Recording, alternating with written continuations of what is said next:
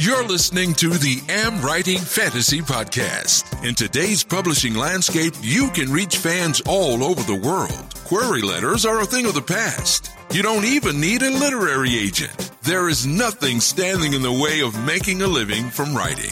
Join two best-selling authors who have self-published more than 20 books between them. Now, on to the show with your hosts, Autumn Burt and Jasper Schmidt.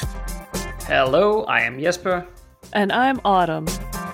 This is episode 71 of the AmWritingFantasy Podcast, and today we're going to discuss if there's anything to consider when killing characters in your story, or can you just sort of get rid of them, like if Tom Bombadil appears in your story, can you just get rid of him? I know, yeah. If it was me, my fingers would be itching to get rid of that guy. If he was a character to a dragon. Yeah, I really don't like that character. And I think we could talk about too. I know in our first series, how I chose my first time when I had to kill off a character has changed immensely since that time. So it might be fun to revisit what happened the first time I realized I had to kill off a character. One of my beloved characters. Yeah, that's one of the things, sometimes we can get a bit of attached to characters, but I'm horrible that way. But hey, we'll get into all of that. We will. For now, I mean, how are things going on your side of the ocean? Well, it's quite good, I guess, as good as things can be in the middle of this COVID-19 pandemic that is still terrorizing the world. At the point of us recording this, we're just at the end of Easter right now. Mm-hmm. So, as you can imagine, it's been a pretty quiet Easter holiday where, like everybody else, we've just been staying at home and not much happening, to be honest. But on the other hand, that's a good thing. Yeah. And also in the middle of this crisis, we've been trying to sell our house. Well, I was going to ask you how that was going. I would assume all the house showings are on hold. No, actually they're not. No. No, because there's no, as long as you don't touch anything in the houses, nothing is going to happen, right? And as long as you keep your distance from the real estate agent, that's also fine. So they're still showing houses, but we've been trying to sell our house. Well, honestly, we've been trying for more than a year now, because our kids are going to school in another city, like 15 kilometers from here. So we want to move there just to get rid of the daily commute back and forth, and also because the kids are getting older, so they want to have the play times or play dates or whatever you call it with with their friends.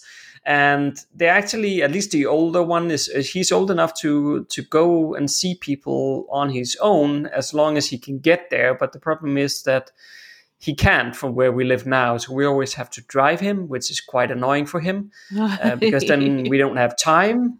So he can't not just go and visit friends as much as he likes. So that's a big part of why we want to move. But we've been trying for more than a year now, and we just agreed here over Easter that with the real estate agent that we're going to lower the price with 100,000 Danish crowns. So that's about $15,000 US. Wow. And I think we've reached the limit now, to be honest. I mean, if this is the second time we're reducing the price with that amount. Mm-hmm. So if it doesn't sell now, I think we might end up pulling out of the market, at least for a while, and then go back to it later. I mean, it's not what we want to do because of the reasons I just mentioned, but there is also a limit on how cheap we want to sell this house. Absolutely. Right? So, I mean, it's got to be worth it or it's not worth it. Yeah. I mean, we're like $30,000 US down from where we started now. So I think, I really don't want to go much further than that. No. That's always hard. So we'll see what happens. It has still not... the price reduction has still not kicked in on the websites and stuff like that. So we'll see what happens if it brings any interest or not. Because again, the COVID-19 pandemic is also making it very difficult to sell a house right now. I'm not thinking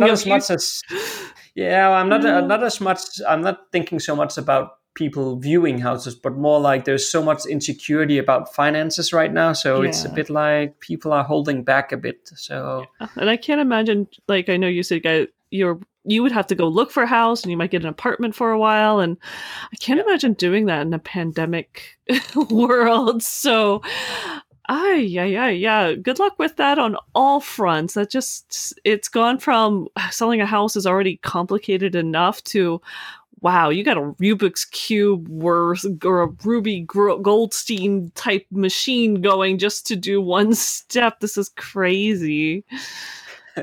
Yeah, but on the other hand, do remember that, once we sell the house, it's probably going to be like 6 months before we need to leave the house, right? Okay. So it's not like it's going to be quite a while before we move out after it's been sold. Oh, that's good. Usually in the US, it's very quick. It's a month or two and you're out. So 6 months. Yeah, I mean, you can agree anything, basically, but true. It's quite normal for selling a house here in Denmark, at least, or it's quite normal that you will agree something like a 5-6 month takeover time. That's quite normal. That's so much calmer than over here. That's good. That's good. Yeah, but you need to usually have time to find something else to live in. You need to pack all your stuff. I mean, we don't want to stress, I guess not. We're all stressed in America. Are you kidding? Yeah, we'll take it nice and slow. So, but how's things been on your side? Well, good, as long as you ignore the outside news. I mean, the U.S. just crossed the threshold to the most deaths in the world. So I try not to. I've stopped reading the news and just been working on the cabin. We go out very rarely. But hey, I actually finished the inside of the room that we'd been building. So I have my little kitchen area. It's all very cute and cozy and getting things, really wrapped up. And now I'm just working on the outside trim and the clapboard siding, and my husband built a picnic table over the Easter weekend, which was very exciting, and we cooked something outside because it was gorgeous weather. So in nice. our little sphere of the stream and the woods, and you hear owls at night and the spring peepers are out, so it's quite lovely that way. And actually, if you hear any weird drumming, it's a rainy day again, and we were having a rainy Monday, so every time we go to record, I've got this little drum beat in the background. But it's quite lovely in its own way. If it was not such a terrifying year, it would be just a little blissful heaven. But I guess the outside world feels like it's burning, but my little sphere of the woods is quite lovely, so we'll just stay here. Oh, that's good. Yeah. Yeah, and actually, speaking of the outside world burning, there was actually a very quick little tip I thought I could share here up front. Because of the whole chaos in the world, all the big companies has basically scaled back on their advertising. So I'm hearing on the grapevine from almost everywhere that running Facebook ads at the moment is a lot cheaper than normal. Excellent. So if some of our listeners, and depending on when you're listening to this, of course, and what the status is of the pandemic at that point in time, we could all hope that it's better, of course. But if it's not, then you might want to dip your toes into some Facebook advertising right now. If you have a new book to maybe publish or maybe advertise, or maybe running some ads for list building or something like that, it's a lot cheaper right now than normal. So that's a good little tips and a small shiver of light in all the darkness here. A week on the internet with the AmWritingFantasy Podcast. So as discussed a few episodes ago, we were thinking to put a short course together, and Facebook group voted for it. And they decided that it should be about character development. But we also said that we were only going to create the course if we got at least 20 signups.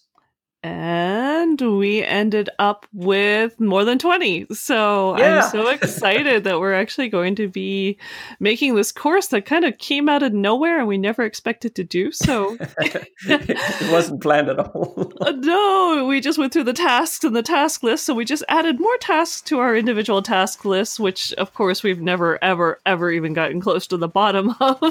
But it'll be good to do this one and check it right. We added it, and hopefully in a week or two we'll be crossing it right off, and just get it done. Yeah, well, we have the rest of our lives to get to the bottom of that task list, but and may they be very long and successful. And busy, very, very busy. Yeah, that's true. But yeah, so we'll start recording this course, and well, actually, this episode will go out on the 4th of May. Yeah, so it's almost about the time we'll be done, I hope. Well, actually, if everything has gone well and according to plan, those who signed up for the course should already have it in their inbox by the time they listen to this. But so that's exciting. We'll see how that goes. So once again, we're time traveling and sending this off into the future where we're done with the course already.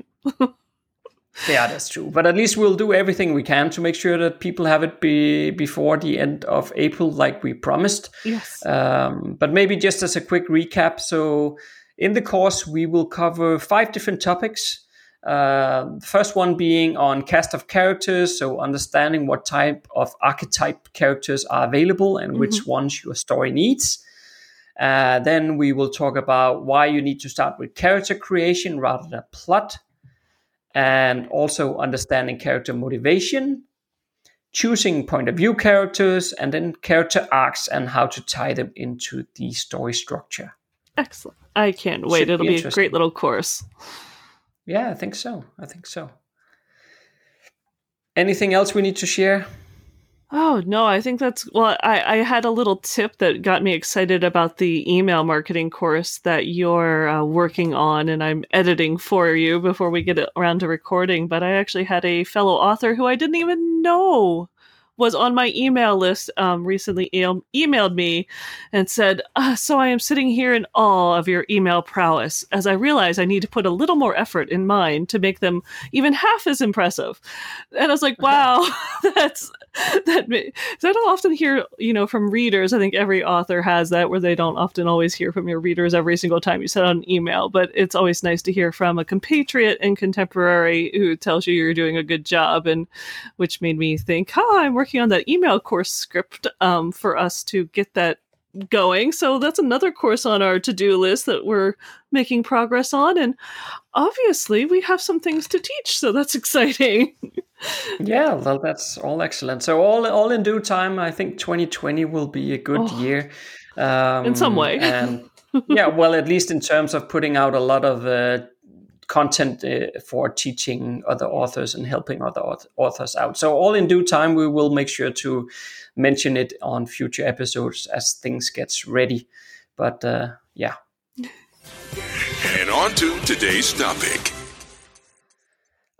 Killing characters. It's so hard. I have to admit, I've met a few authors who it was like second nature for them to kill off characters. But I know for me, when I was writing my first trilogy, and I had that dawning realization as the stakes got higher and higher and bad things were happening, that someone's got to die. Someone has to die. You can't have this epic fantasy quest that all these life-threatening situations and no one dies. It feels so false. The stakes don't feel real. So someone has to die. And who? And Someone how? has to die. It sounds so terrible. I know. I think I wrote a blog post on it that was titled that someone has to die. And it was quite agonizing because I loved all my characters, and I went through many gyrations as I was plotting out that final book. I mean, people had died earlier, but not one of the big characters. And trying to figure out how to do it and who was going to be that person. And yeah, it was very tough as a new author and my first epic fantasy trilogy to figure that one out and to get to a point where I felt comfortable with it. Well, that's quite interesting because I don't have that problem. You can kill them left and right. Yeah. That's so funny. So there's finally a difference we found between us. I mean, I had a horrible time. I went through a random number generator. I was pulling names out of hat just to try to figure out which one it had to be. I love all of them. It was horrible. So why did you have to kill one of them? It just didn't feel real. I always have complained that, you read about these amazing quests and somehow everyone makes it out alive and they're in these horrible life-threatening situations. And that's just, to me, unrealistic, unfeasible. logically somebody had to die. So at least one character, one of the big characters. Because again, my trilogy really has probably 5 or 6, really top tier, the point of view characters, and they're kind of all my little heroes and heroines. So I had to choose one of them. And it was, like I said, it was quite, how I ended up getting there is funny in its own way, but I knew someone, to make the stakes real, somebody had to die. It had to be a gut punch at some point in those final chapters. So you rolled a dice in the end, or what did you do? I did, and I settled on a character, but honestly, when I was writing the story out, I got to a scene, I'm like, this is it. This is the character that dies. It came as I was writing it was someone I didn't even expect was going to die, and it fit the story. And that's sort of, even with that old blog post when I was writing about what I was going through, even when I was going through it, that's sort of what it ended up being, is that it has to fit the story. You can't random, if you really need something to tell you, you can random number generate it and work it in. But I know since then I've talked to other authors who you're just writing and there's a point where you're like, this character dies here. You just know it. And I remember talking to one author and he said, and the funny thing is I had it all plotted out, and this character was going to show up in like 3 or 4 more chapters, and it was like a point of view character. And so it was like, I had to rework my entire plot to make the death happen when it felt right for it to happen. Because everything else I plotted was going to, obviously they couldn't come back from the dead for their new scene. So they had to figure that one out. But I do think if you're a slight pantser and you're writing, there becomes a point where it's, you just get to that life or death moment, and usually you have your heroes make it out, and just every once in a while you're like, no, this is the time that this character doesn't make it, and then you have to deal with the fallout.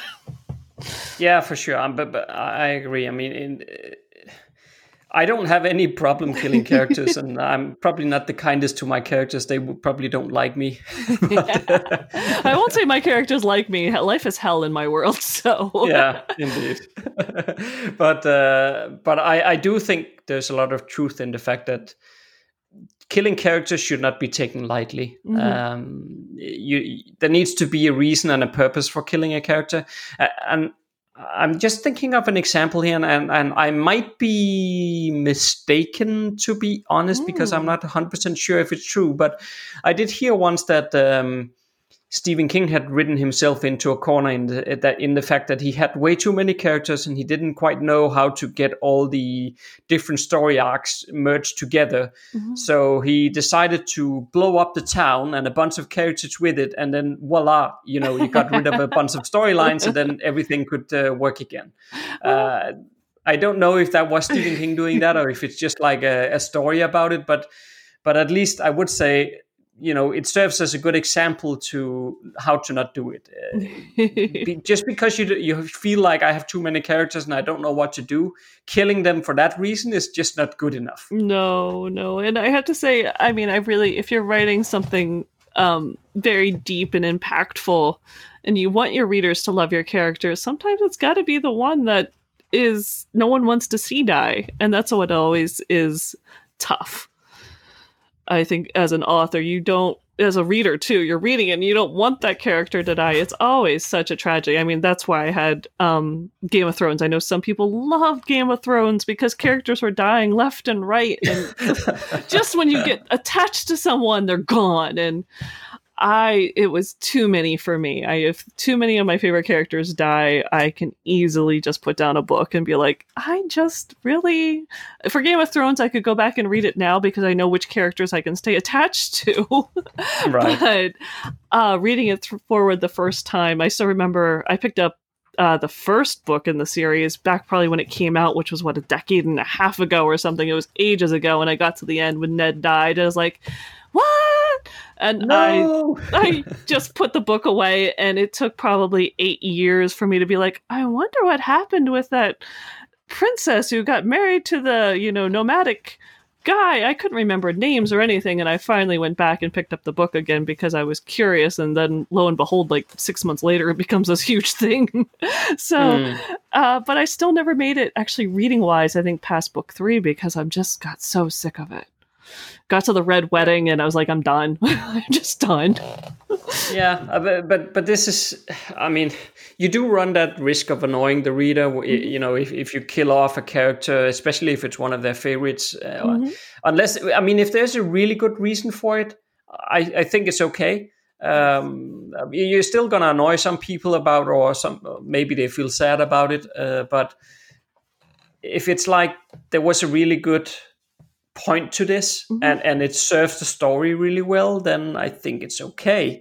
But killing off characters are never easy in that way. No, but you need to be careful not to do it the wrong way. Exactly. I have received a text message from my niece who reads my books, and she said she was mad at me when she read that final book and the one character died. So I know I chose the right character when I can spark ire from my niece and say, how could you? But again, it was important to the story, I think, because it did make it more impactful and made those final scenes. And I think that's part of killing a character. You can't just kill off somebody and the next day everyone jumps up and maybe they're angry. It's just, if they don't process it, if you don't have that, especially when you're doing the wrap up after the climax, if you don't have that tearful time, the one character's mourning that loss, or you know what the world's going to be like without this character, it helps with the grieving process, with even the reader, to actually be able to say, hey, this is important, it was important to everyone, and we're so sorry, and life's going to be forever different. Yeah, absolutely. I mean, there's purpose behind this topic, yes. Right? Because on one hand you could say, if the writer, for example, realizes that, I don't think that there is much of a purpose for this character anyway, so let me kill that character, right? I mean, well, if the character didn't have a purpose in the first place, what is he or she even doing there? I mean, he shouldn't be in the story at all. Exactly. But on the flip side, I would say, and I'm curious what you think about this, but I would say you can add a story or character to the story with the purpose that you want to kill them. Mm-hmm. I think now that makes sense. It does. And now that I plot out more, I kind of know, if a character is not going to make it from the beginning, and it's not as much of a surprise anymore because I'm no longer wet behind the ears as an author, and I've kind of learned to. It's like becoming a manager. You can't be best friends with your employees, no matter how much you like them, because you might have to fire them someday. So you always need that little arm's distance, no matter how much you want to hug them sometimes. But it's the same with your characters. Sometimes they're going to die, but that's also a problem. I mean, I've talked to a lot of other writers, and they've said that if they know the character is going to die ahead of time, they're kind of colder and almost crueler to them. And I've said I've just the opposite. If I know a character is going to die, I actually spend more time like developing them and loving them, and they're like this glowing, wonderful thing, and then I kill them off. So I give them the best life possible before ending it. But again, that can be actually a challenge for writers. If they know the character is going to die, maybe they don't want to get too attached to them. And so they don't write it quite as well as maybe they need to. Well, that's true. Yeah, I guess so. That could be a thing, actually. But I just feel like if you add a character to the story, knowing that this person is going to die, if they're destined to die at some point, then it also means that the actual dying part has a role to play in the story. I mean, it will tie into the main storyline somehow. And it becomes very meaningful because of that. So, and I think some of those where it might sound, at face value, it might sound a bit weirdly. Okay, so you add a character just to kill them. But it actually usually ends up with a very, very meaningful death that actually plays heavily on the emotions as well. So it might be a lot better than you think to do something like that. Oh, I agree. And I think, again, that almost becomes, as a writer, whether or not you want to read that we create hidden subtext or symbolism and stuff in our characters or in our themes of our novels. Are we creating just a simple story, or is there some underlying message? It's so hard to say, but death is big. And I know, even though I'm writing for adults and adults often read my books, I have readers as young as 13. So you are giving them tools psychology wise of how to process this.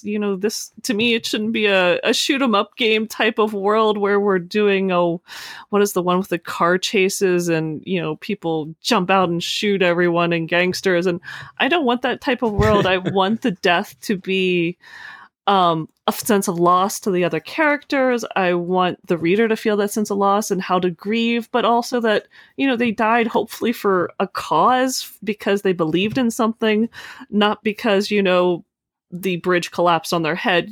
Life is already crazy enough, and we're always looking for a meaning of our own lives, that books where we have a beginning and an end, and there is a meaning and a purpose and a storyline that we sometimes can't create out of our own lives, we can create that in our novels. And so the life and the death of a character can have a purpose. And that's kind of soothing in this crazy, chaotic, pandemic world we live in.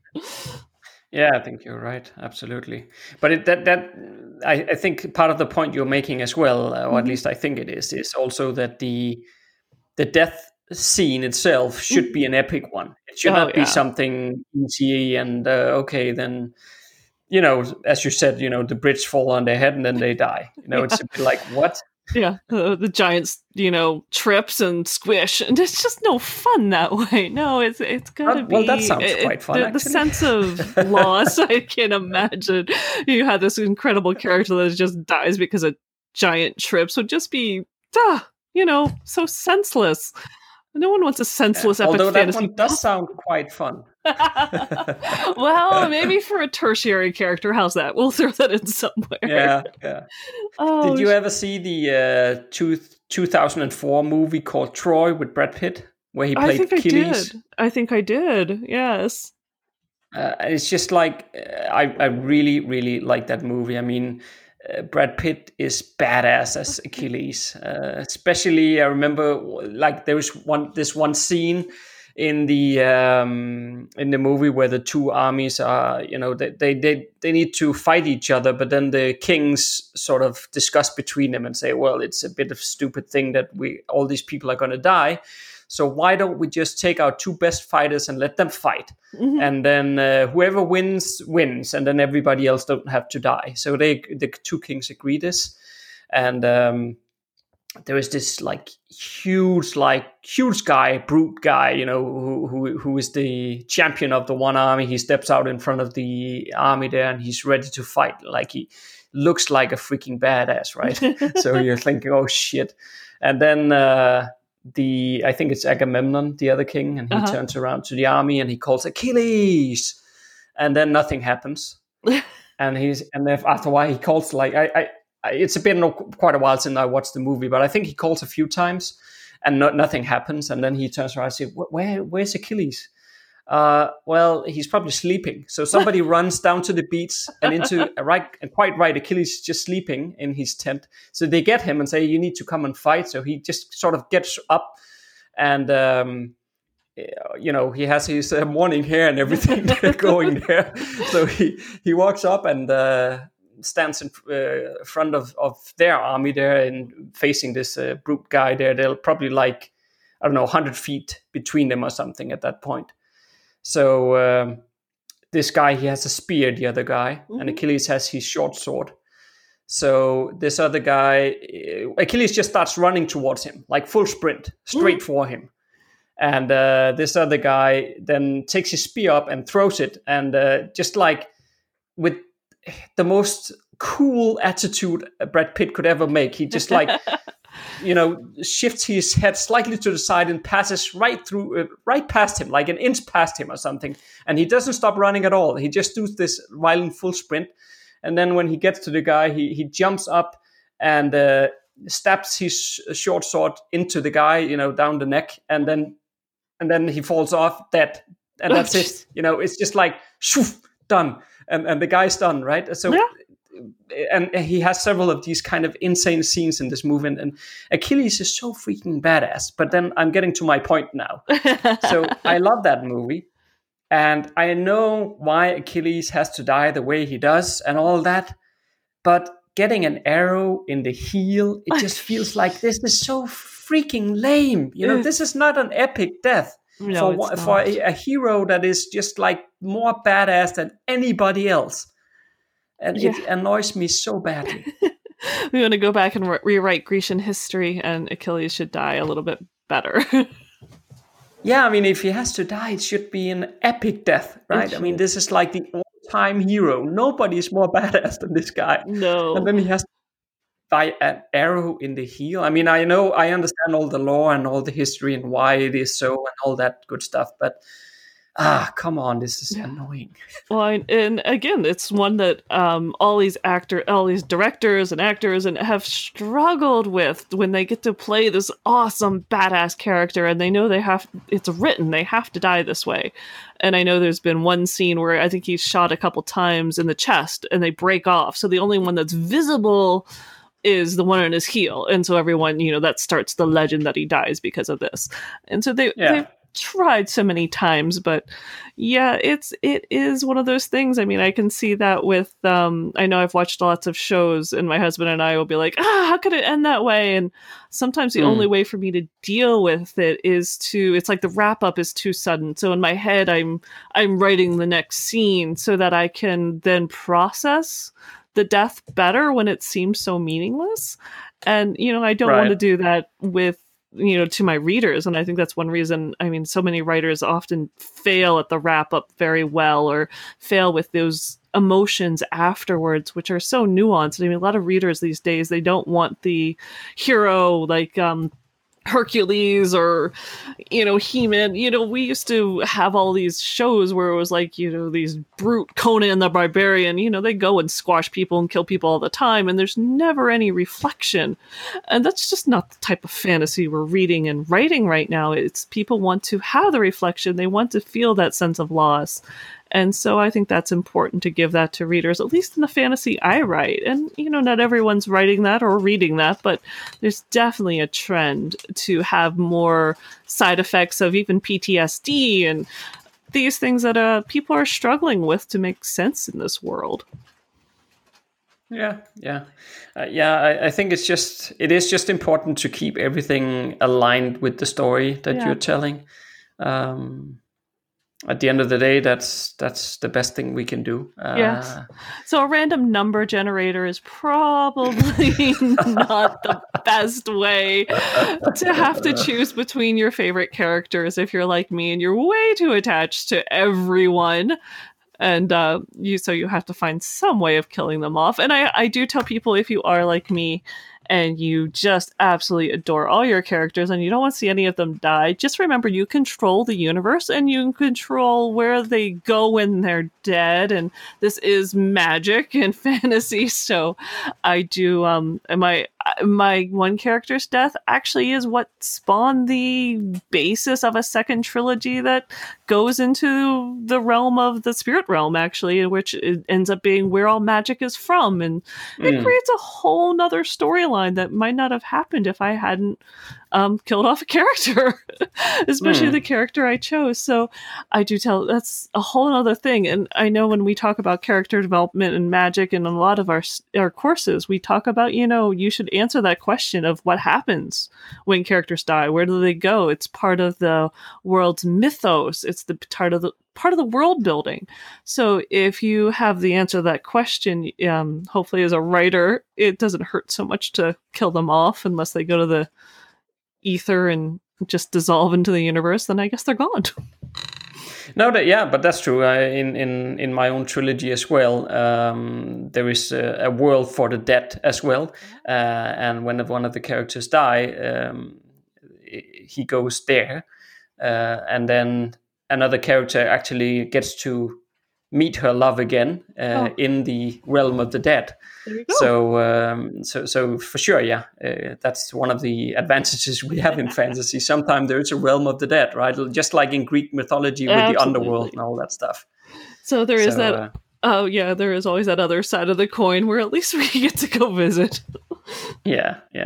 But I think at the end of the day, try to let the story dictate when a character dies, rather than you just feeling like, I need a bit of tension or drama in this scene, so let me kill somebody, because that usually don't give a very good result. At least in my view, that's a bit of lazy storytelling, that stuff. But yeah.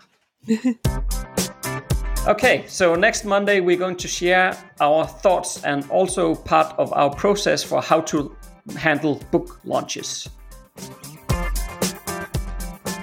If you like what you just heard, there's a few things you can do to support the AmWritingFantasy Podcast. Please tell a fellow author about the show and visit us at Apple Podcast and leave a rating and review.